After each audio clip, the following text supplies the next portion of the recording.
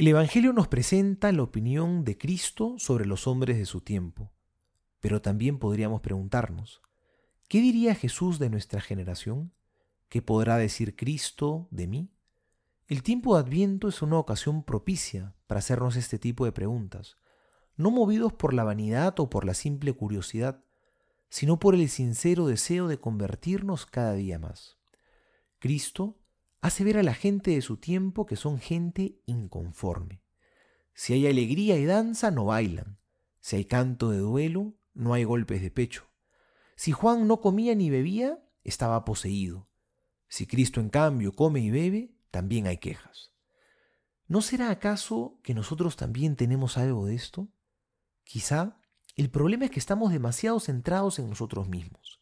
Si nosotros nos convertimos en la medida de la realidad, siempre vamos a estar inconformes, porque el egoísmo nada lo sacia.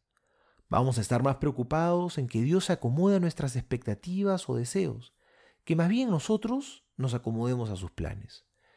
Que este sea un tiempo también para ver mejor lo positivo, para alegrarnos por lo que Dios nos ha dado y vivir siempre con un corazón agradecido.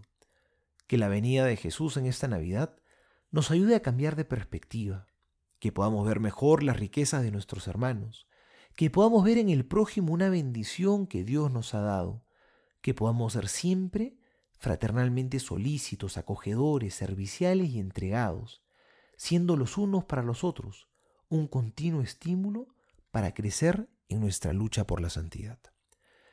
Soy el Padre Juan José Paniagua y les doy a todos mi bendición en el nombre del Padre y del Hijo y del Espíritu Santo. Amén.